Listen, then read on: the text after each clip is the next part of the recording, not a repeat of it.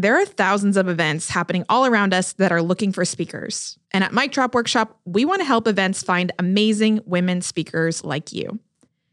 We send out a free weekly newsletter with gig opportunities. So join over 200,000 subscribers at micdropworkshop.com/newsletter.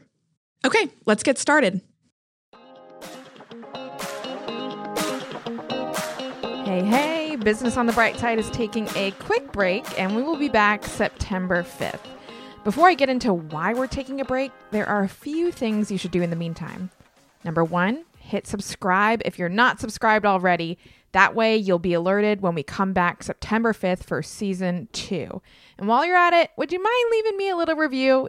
You know, when you're searching for your next book that you want to read, or the next podcast that you want to listen to, or even like the next pair of yoga pants that you want to buy on Amazon, and the first thing you do is you look at the reviews. I know I do. That's why it's super helpful for me to have reviews on my podcast. So if you could take 2 minutes and review it, I would really, really appreciate it. And step 2, if you still want that Monday quick hit of inspiration, even while we're on hiatus, I'm still sending out my Monday hype text. So text me the word hype, HYPE, to 704-228-9495. That's the word hype to 704-228-9495. Now, why am I taking a break? My first sassy response is because I damn want to. Don't wait until you feel like you deserve a break to take one. If you're in a position where you can take a break, take it. And really, I'm saying this advice to myself as much as I'm saying it to you. Because I'm not going to lie, I feel like I've shifted into this like high gear since the end of 2019 with Chasing the Bright Side coming out. And then, of course, there was this like little global pandemic, and then all the work we did at Headbands of Hope.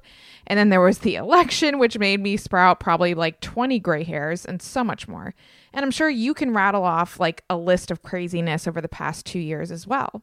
But if I'm being honest, one thing I've noticed recently is that my gear shift has been sticky. I've been stuck in this high gear for about 2 years, and I feel like I've forgotten how to downshift. And we cannot forget how to downshift, because why work so hard to create a life for ourselves that we can't even enjoy? I've put a lot of time into my business getting it to a place where I can take time off if I want to. So it's time to freaking downshift.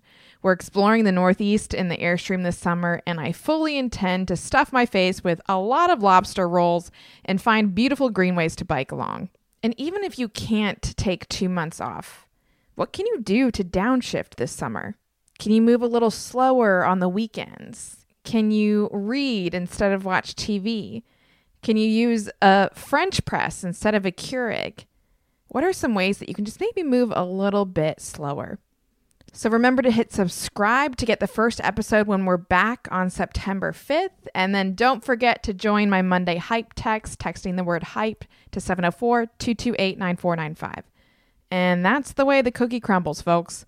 Thanks for being such an awesome community, whether this is the first episode you've listened to or you've binged every single one of them. I appreciate you. See you all September 5th.